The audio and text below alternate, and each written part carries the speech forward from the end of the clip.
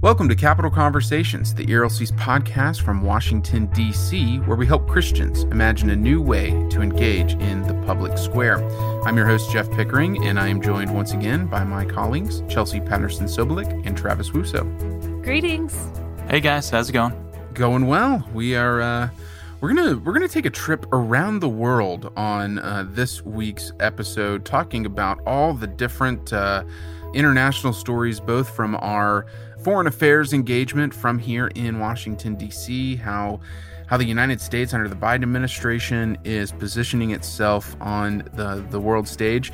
And then we're going to work through three big stories, three big international stories that we think would be helpful for Christians to consider, and then talk a little bit about our advocacy as it relates to all of these issues. So I'm excited to jump into all of this with both of you, Chelsea and Travis. But before we jump into the topic of conversation around the world and these different international stories, I do want to come back home to the United States. We're recording this right after Super Bowl Sunday. So Travis, Chelsea, how was your Super Bowl party? You know, it's sad. It's just yet another, example of how much our lives have changed and have been impacted by the pandemic. We hung out with our other pod family. I very quietly rooted for Brady and Gronk, which I recognize as a unpopular and despised opinion, but I was rooting for Brady. I wanted to see the Bucs win. We had some frozen foods from Trader Joe's and it's just sad, what the pandemic has done. But it was, at least the first half was an exciting game. Yeah. Did you like the halftime show? I'm a fan of The Weeknd. I thought it was, it was a little odd, but I thought it was good. I liked the memes that came out of the halftime show. Yeah, that's exactly right. Speaking of pandemics, I don't know if Gary, our audio engineer, is going to let this be in the show, but that's my dog barking. That might be the first time it's happened on the show, so I'm gonna go take care of her. But Chelsea, what about you?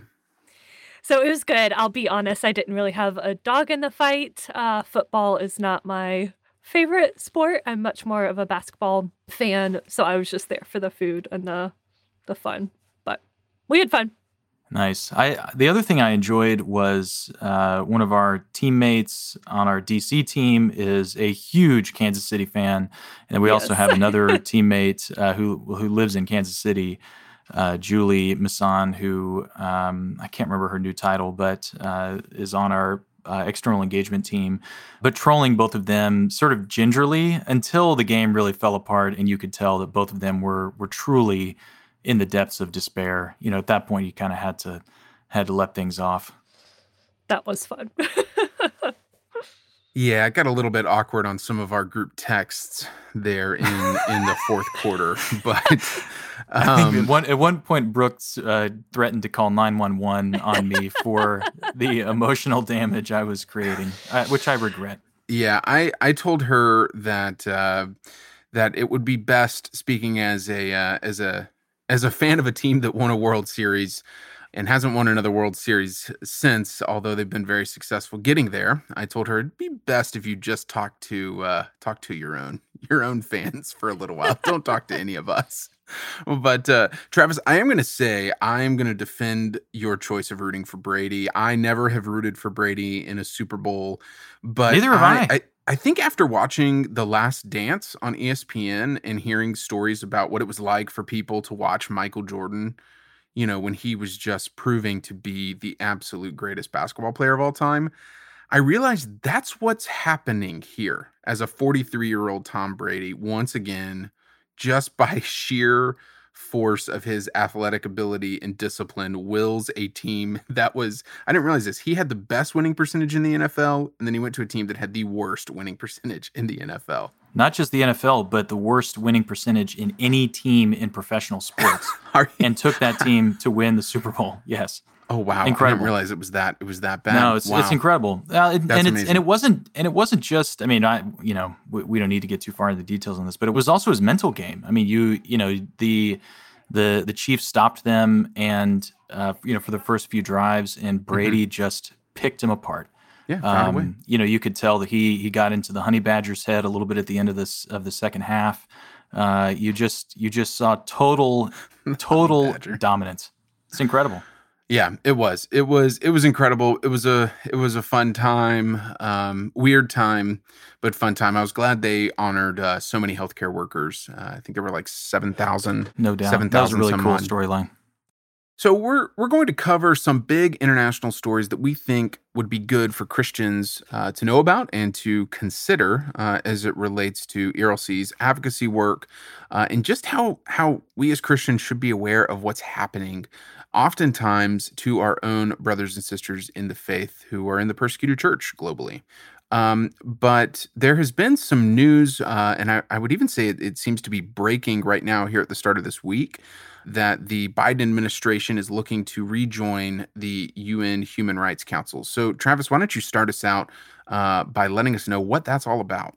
Well, so right now we don't know a ton of details. So we don't know what the terms of reentry are. We just know that this week the Biden administration is planning to rejoin the Human Rights Council. The U.S. left the Human Rights Council back in 2018 when then Ambassador Nikki Haley was ambassador to the United Nations. And our departure was sort of predicated on several, significant problems. The first has to do with the membership on the council. A number of known human rights abusers are not just members of the council, but have been leaders in the council. Right now, Cuba is a member of the Human Rights Council, which is truly outrageous. The second is more structural. It has to do with how members get onto the council. And we had suggested and worked towards a number of changes in terms of how members would be elected, and those were resisted for a whole host of reasons. And the third is the targeting of Israel. Israel has been targeted by the Human Rights Council an unbelievable number of times, with statements led by countries that are themselves human rights abusers. And so, the Trump administration took a step back from the Human Rights Council again back in 2018. But I think from our standpoint, these are real and legitimate concerns. I think what we've seen since the U.S.'s departure is that there has been a real leadership vacuum at the Human Rights Council, and other countries, including China, have stepped into that vacuum and further delegitimized the Human Rights Council. And so, we still have to learn more about what the terms of rejoining are, but we have a significant piece of leverage. A lot of the current members of the Human Rights Council would like for the U.S. to rejoin, and we shouldn't rejoin for free. We shouldn't rejoin without demanding some of these some structural changes. And again, we don't know a lot of the details. I certainly hope that we're not doing that. And if we do, it will only delegitimize an international body that means a lot to the rest of the world. No, Travis, I think that's right. And I think it is absurd, like you said, that, China, which is one of the world's leading human rights violators, is on that commission. Travis, I'd be curious if you could speak to a little bit of the ERLC's engagement with the UN Human Rights Commission. Yeah, we do a fairly significant amount of work at the Human Rights Council, mostly through a process that's called the Universal Periodic Review. We've talked about it on the podcast before, where we will submit a report that's specific to a particular country, talk about the challenges, and praise the country where we can for issues that where the country's getting it right. And because the thing is, the Human Rights Council doesn't, and the UN as a whole really doesn't make U.S. news. It is not important here.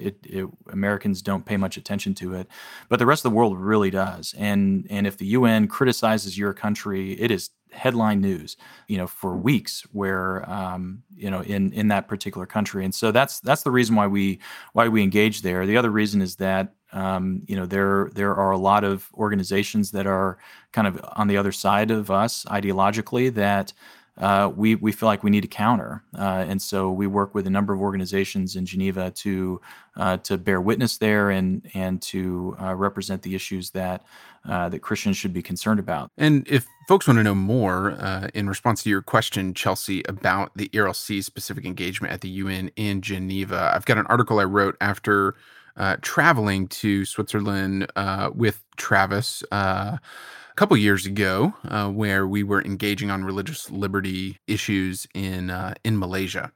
And the thing that was so incredible to me about being there, and because the ERLC has special consultative status, we were able to walk directly onto the floor of the UN there in Geneva, Switzerland, and be a part and meet. It was a really just a wild experience to see a room where the entire world is, and gives us access to be able to advocate for the vulnerable globally, all in one space, which was really neat. So I'll link to that article here in the show notes. But about the UN Human Rights Council, we talked about how China is on that, and this I think segues nice into the story, Chelsea, that you are bringing to our roundtable today.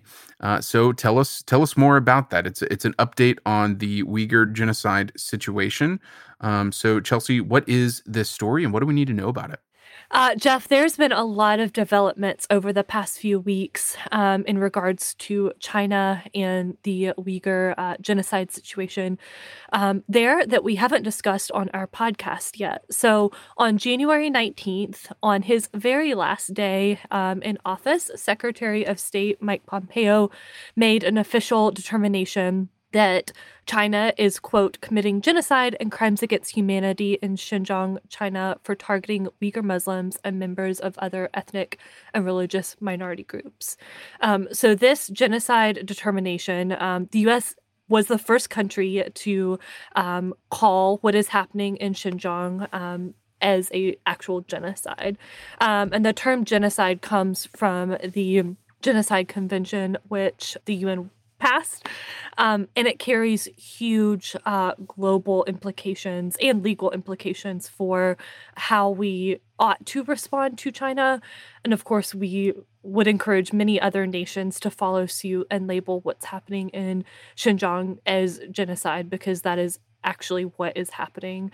Secretary Pompeo stated that one of the key factors in his determination was the Chinese Communist Party's efforts to oppress Uyghur women with birth control measures, and highlighting our friend Adrian Zinn's report delineating how the CCP is subjecting Uyghur women to forced pregnancy checks and forced sterilization, which again fits under the Genocide Convention's definition of what an actual genocide is. So we're very grateful the ERLC was active in advocating for that determination with then Secretary Pompeo, and current Secretary Tony Blinken has endorsed the genocide as well. So grateful to see those important steps. So the story that I want to highlight today is a BBC report called Their Goal is to Destroy Everyone. And it highlights in much greater detail than I think has been discussed before the systematic rape, sexual abuse, and torture of Uyghur women in those camps in Xinjiang.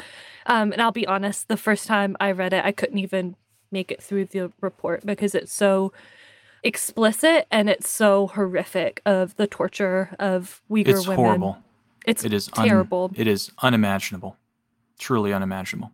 I think I've only gotten through it once because it's so gut-wrenching and just horrible what is happening to those women. So several Uyghur women who escaped Xinjiang were interviewed for the piece, and they detail the systematic sexual abuse and violence of the Uyghur women, not only by the guards, but also by Chinese men in the camps. So we'll link to it in the show notes. I would encourage folks to read it. Again, a warning that it is very hard to read and difficult to read.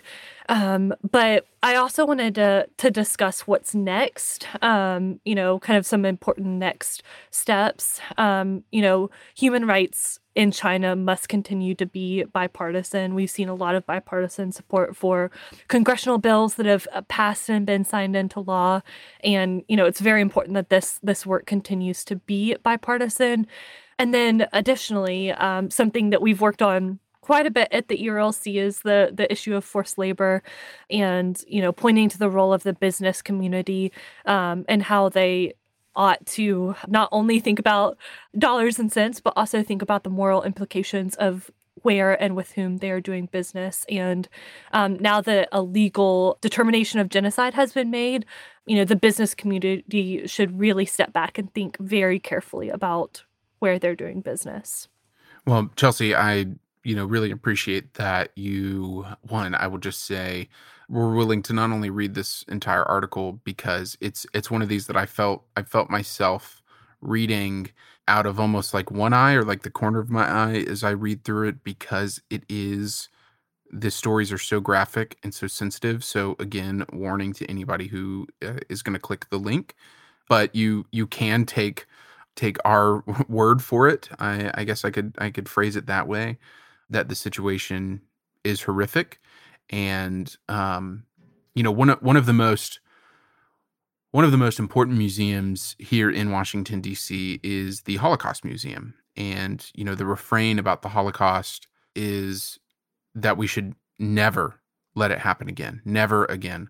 Well, never again is happening now in China against the Uyghurs in these camps. And it is horrific. It's a story that we've covered through multiple podcasts and multiple articles on our site. I mean, too many for us to even list in the show notes. I might throw a few in there, but I think the one sort of response that I would say to you bringing this story to our attention is the encouragement that I felt, that I saw when Secretary of State Pompeo declared this as genocide, as we had called for in a letter that our president Russell Moore sent Secretary Pompeo last year.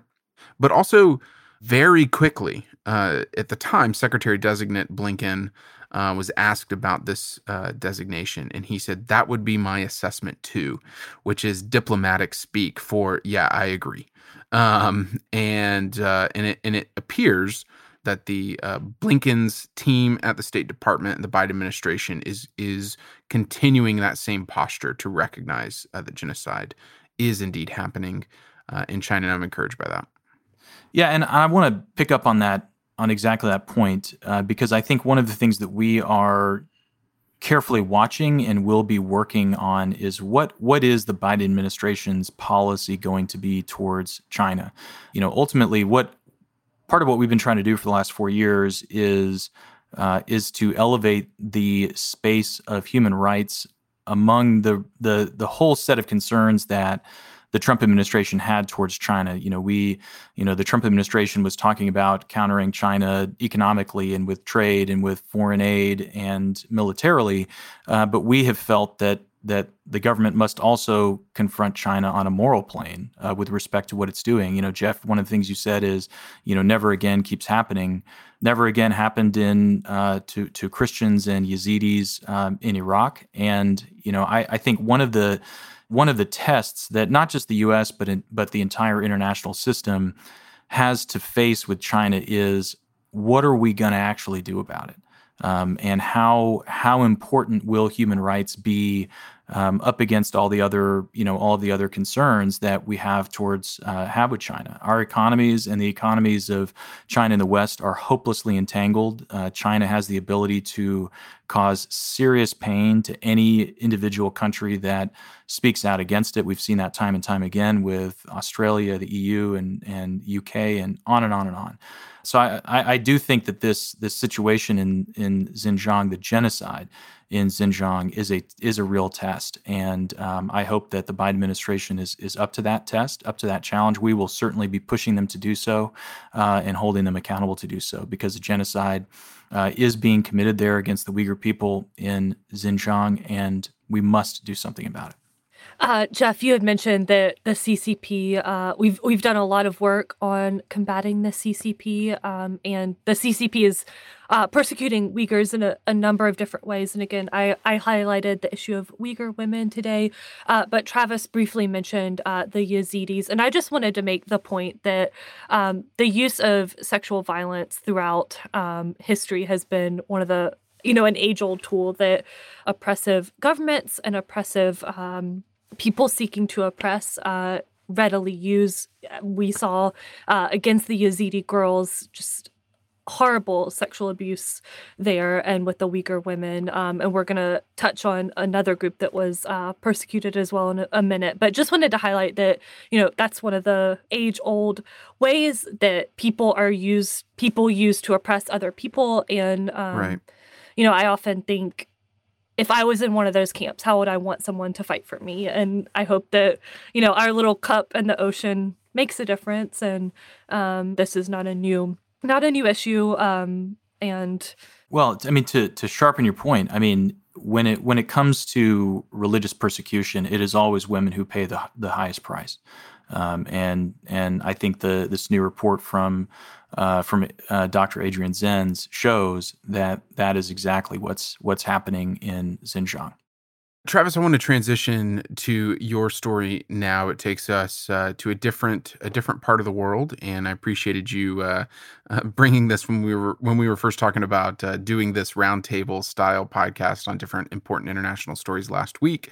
You brought this to me because this is something that I hadn't really thought about, and it relates to part of the world that you've lived in before. So with that, I'll turn it over to you. What's the story that you're bringing to us this week? So the story, and we'll link to this op-ed in the show notes, but the op-ed is by my friend Robert Nicholson, who's the president of the Philos Project. And the title of the article is Abraham's Missing Child, Christians. And the subtitle is Jews and Muslims Make Peace, but this endangered minority lacks a regional voice. And his point is that, as we have rightly celebrated the Abraham Accords that unfolded over 2020 as the State of Israel established new diplomatic relations and strengthened diplomatic relations with a number of countries that were previously its enemies, from the UAE to Qatar to Morocco. I know that I'm leaving several out. Sudan. It has been incredible to watch. But the point that Robert makes in his piece is, well, there are three children of Abraham, and there are also large numbers of historic Christian communities that date back to the first century in Lebanon, in Iraq. We've talked a lot about Christians in Iraq on this podcast over the last few years. And his point is, where is their seat at this table? As the region is making peace, what does this mean for Christians? And his piece concludes, as you might expect, with an encouragement to the Biden administration to take this issue up and to recognize that they don't really have a country that can stand in for their rights and interests. He points to Greece, which is kind of in the neighborhood. He points to Russia as a possibility, but there are issues with both of those countries carrying the mantle. And his point is that the United States has an opportunity to really step in. And so I think the question I wanted to pose for our team is, how does this intersect with the work that we've done as a team? How have we worked to support and to advocate for the rights of historic Christian communities in the Middle East and North Africa? Yeah, so in 2018, a bill called the Iraq and Syria Genocide Relief and Accountability Act passed Congress and was signed by the president, and the ERLC was very involved in that. And I know we were talking quite a bit about genocide on the podcast today, but we've done a lot of work on different issues of genocide. So what does this bill do? What's interesting there is that wasn't really planned when we talked about this topic for this week's podcast of international stories. But I think it does. I mean, it's just giving me a sense, even as we're talking about it, and I think our listeners a sense as y'all listen back to this, that there has been a lot of persecution and a lot of really horrific stories and stories of genocide of recent years. So not planned, but I think it's instructive. So Chelsea, Absolutely. HR 390, you were talking about that. Sorry to interrupt. No, I'm so glad you made that point. So the bill seeks to provide humanitarian aid to the victims of genocide in Iraq and Syria and hold the perpetrators accountable for their actions. And just as an aside, it'll be interesting to see what types of legislation come from Congress after labeling what's happening in China as a genocide. One of the helpful tools of calling what is happening a genocide is that Congress can act and provide humanitarian relief to those victims of genocide. So the ERLC was hugely instrumental in working on HR 390 to help persecuted people and victims of genocide there. And that was a way that our Congress was able to specifically stand in the gap for Christians, for Abraham's missing child, as this article referenced in that part of the world. So I think the way I think about answering your question, Travis, about like where this intersects with our work, and it's something that we've talked about often, and maybe you can give some more specifics. I'll just kind of lay out the theory here, and then let you contextualize it. But it's that religion is real, and often the case here in Washington, but I would say even broader than just Washington, but kind of our Western culture and the lens through which we see these kinds of issues of justice on the global stage, ways to broker peace deals, like the Middle East and in the turmoil, generational turmoil there, and how to find our way through some of these issues, is that people kind of, because maybe religion isn't a big part of many of our elites' lives in the West, they think about it as almost a non-factor in different parts of the world, as if it's just like, oh, well, we just need to worry about education or economics, and we can, make our way through, and, religion is just kind of heritage. But that's not the case. We know that religion is our identity. I mean, as followers of Christ, we say it all the time here at the ERLC, and it's quoting a theme of Dr. Moore's ministry, that we can actually be American citizens best when we're not American citizens first. It's our second citizenship. Our ultimate and our first citizenship is to the kingdom of Christ. We are Christians.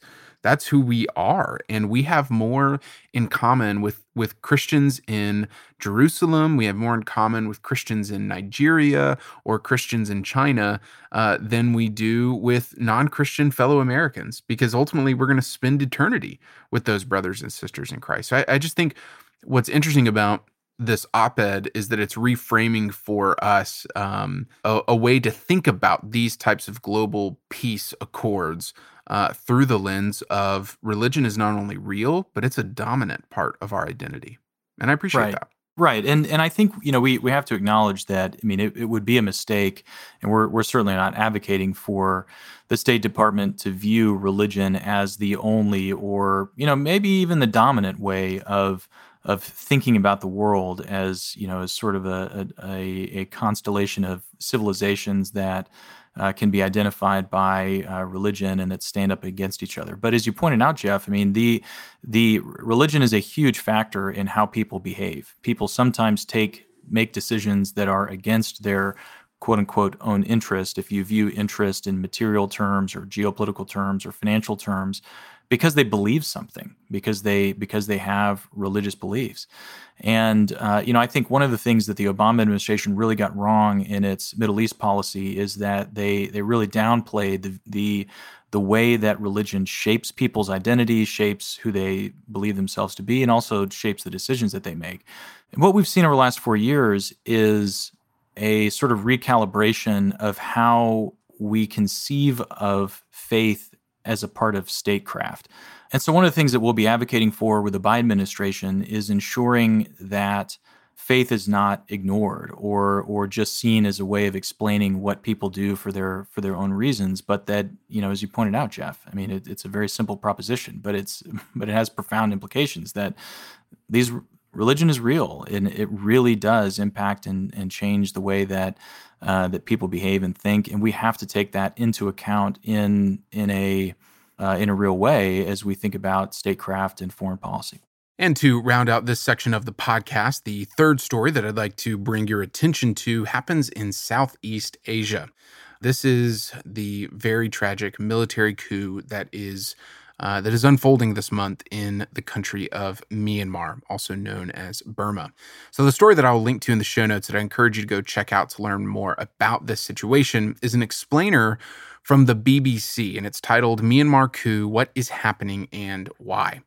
So earlier this month, the military in Myanmar once again took over through a violent coup, throwing the democratically elected leaders in prison. They may be in house arrest. It's a developing story, but this is just one more coup in that country, because the military, ever since the country of Myanmar came out from under the British Empire in the mid-20th century, the military was in charge. A brutal military junta was in charge there from 1962 to 2011, when a gradual ease of their power began, returning control of the government to civilian power.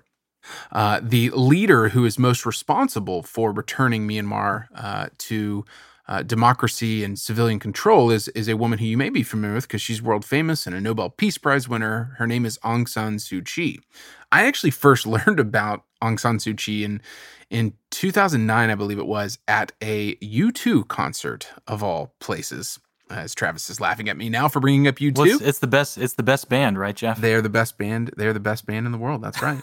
And I thought rooting for Brady was an unpopular opinion. But go ahead. Okay. Yeah. Well, the millions of us that attend their concerts regularly in stadiums would like to have. I've been to a U2 concert. I like them. They're great. So yes, I learned about her and the country Myanmar at this concert in 2009 because Bono leverages his global rock star status to bring attention to global human rights issues. And so, here from this BBC article about Suu Kyi, she spent nearly 15 years in detention between 1989 and 2010 because she organized rallies calling for democratic reform and free elections. She was awarded the Nobel Peace Prize while under house arrest in 1991. And in 2015, she led her political party to victory in Myanmar's first openly contested election in 25 years.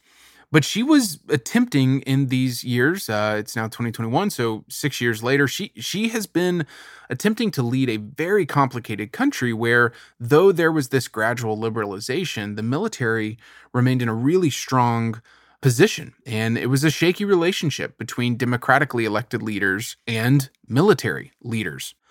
So this past November of 2020, there was another election. Aung San Suu Kyi's party won overwhelmingly, but the military, in recognizing where things were moving more in her direction than in theirs, they have now taken her captive and taken back control through a coup.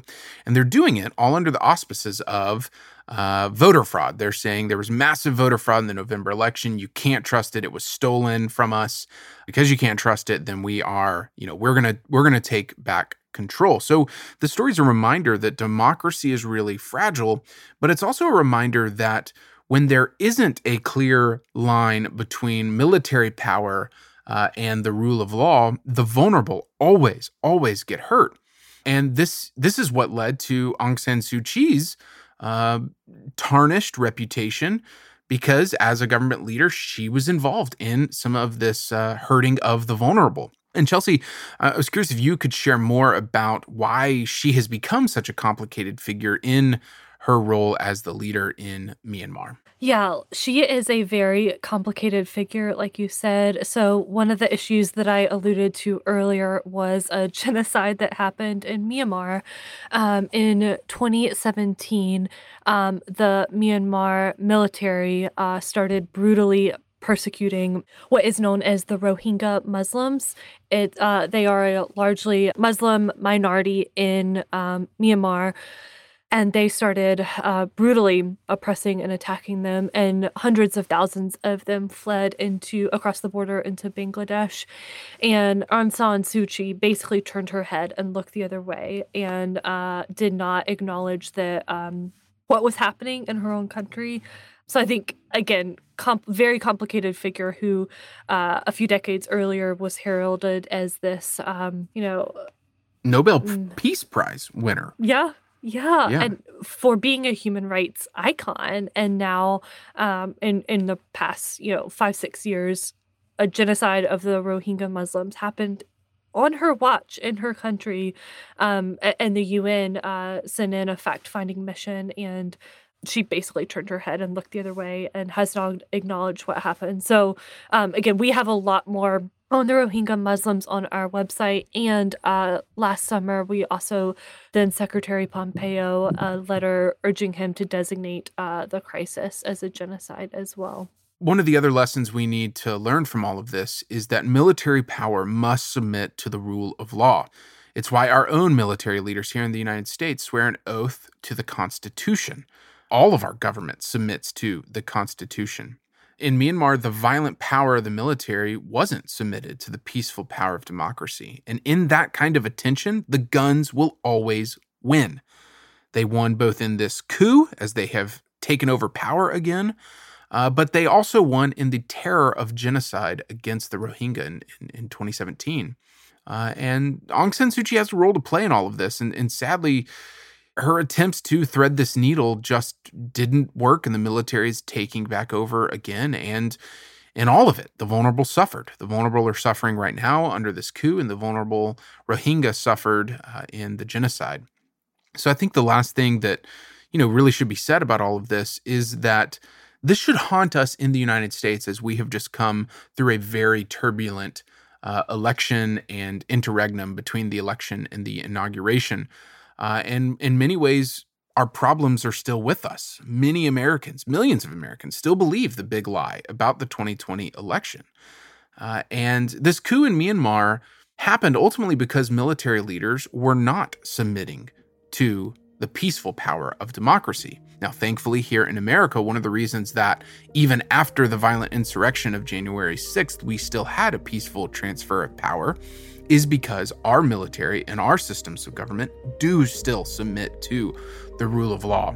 So I think one of the most clear examples, a striking example of how our system of government works and how it must work to protect democracy is an op-ed published in the Washington Post on January 3rd. So this is, it turns out it was a very prophetic piece, and it was written by the 10 former living defense secretaries, which is just stunning to think that these 10 men all decided to write this op-ed together. And it was titled, "Involving the Military in Election Disputes Would Cross into Dangerous Territory." I'll link to it in the show notes as well. I think it's really worth consideration here, especially as we're watching this coup play out in Burma. The military has no role to play in our elections here in the United States, and the same should have, and hopefully one day the same will be true in Myanmar. So, Travis, I want to come to you to land this plane. It's been a far-reaching conversation, but I'm curious if you can make some of these issues real to us in our advocacy here in DC. What are some of the things that we are advocating for right now and in the immediate near future at ERLC? So the immediate thing we're focusing on in terms of our international religious freedom advocacy is for the nomination and confirmation of an ambassador at large for international religious freedom. We have joined and sent up a coalition letter on this topic, as well as making some recommendations about who that ambassador should be, the sort of profile that the next ambassador should fit, and then as well as some recommendations to the Biden administration, to the new Biden State Department, on how to approach these issues and how to continue the good work of the International Religious Freedom Office that I think has really been upgraded over the last 4 years due to former ambassador at large for religious freedom, Sam Brownback. I mean, I think there's no way to say too much about how great his work was over the last several years in terms of organizing and elevating the outside coalition of organizations working on these issues, as well as elevating the issue within the State Department and within the administration. And so I think, from our standpoint, the thing that we're looking for is that a really strong ambassador takes over the reins and is appointed or nominated and confirmed very quickly.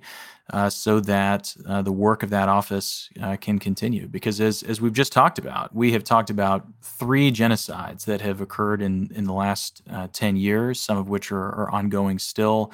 There are huge, and all of which have a religious dimension to them and an international religious freedom dimension to them. And so, this is not a time for this post to sit empty, and we hope that President Biden will make an appointment or make a nomination very quickly. Travis, one more thing that the ERLC is working on is that we've advocated for over the past few years is an increase in the refugee admissions number. It was cut down to 12,000 last year. Only 12,000 refugees were admitted last year. And President Biden signed an executive order saying that he will raise the annual cap on refugee admissions to 125,000. That will begin at the beginning of the fiscal year in October. So again, this is an issue that the ERLC has advocated for, a very robust refugee resettlement program, because that does all of the issues that we've highlighted today. Having a robust refugee program, the U.S. for a long time has been a place where people have been welcomed, and people fleeing persecution have been welcomed, and we think it's good and right that we have a robust refugee resettlement program. This is Capitol Conversations, an ERLC podcast from Washington, D.C. If you enjoyed today's show, found it helpful, I'd encourage you to send a link to this podcast to a friend or family member in your community. Be sure to subscribe to Capitol Conversations wherever you are listening, whether that's on Apple Podcasts, Spotify, or anywhere else, so you never miss an episode. While you're there, leave us a rating and a review. This really will help others find our show, and we would love to welcome as many folks as possible around the Capitol Conversations round table. Resources from today's episode are available in the show notes, as well as at ERLC.com. Thanks so much for joining us today, and we look forward to being back together with you next week.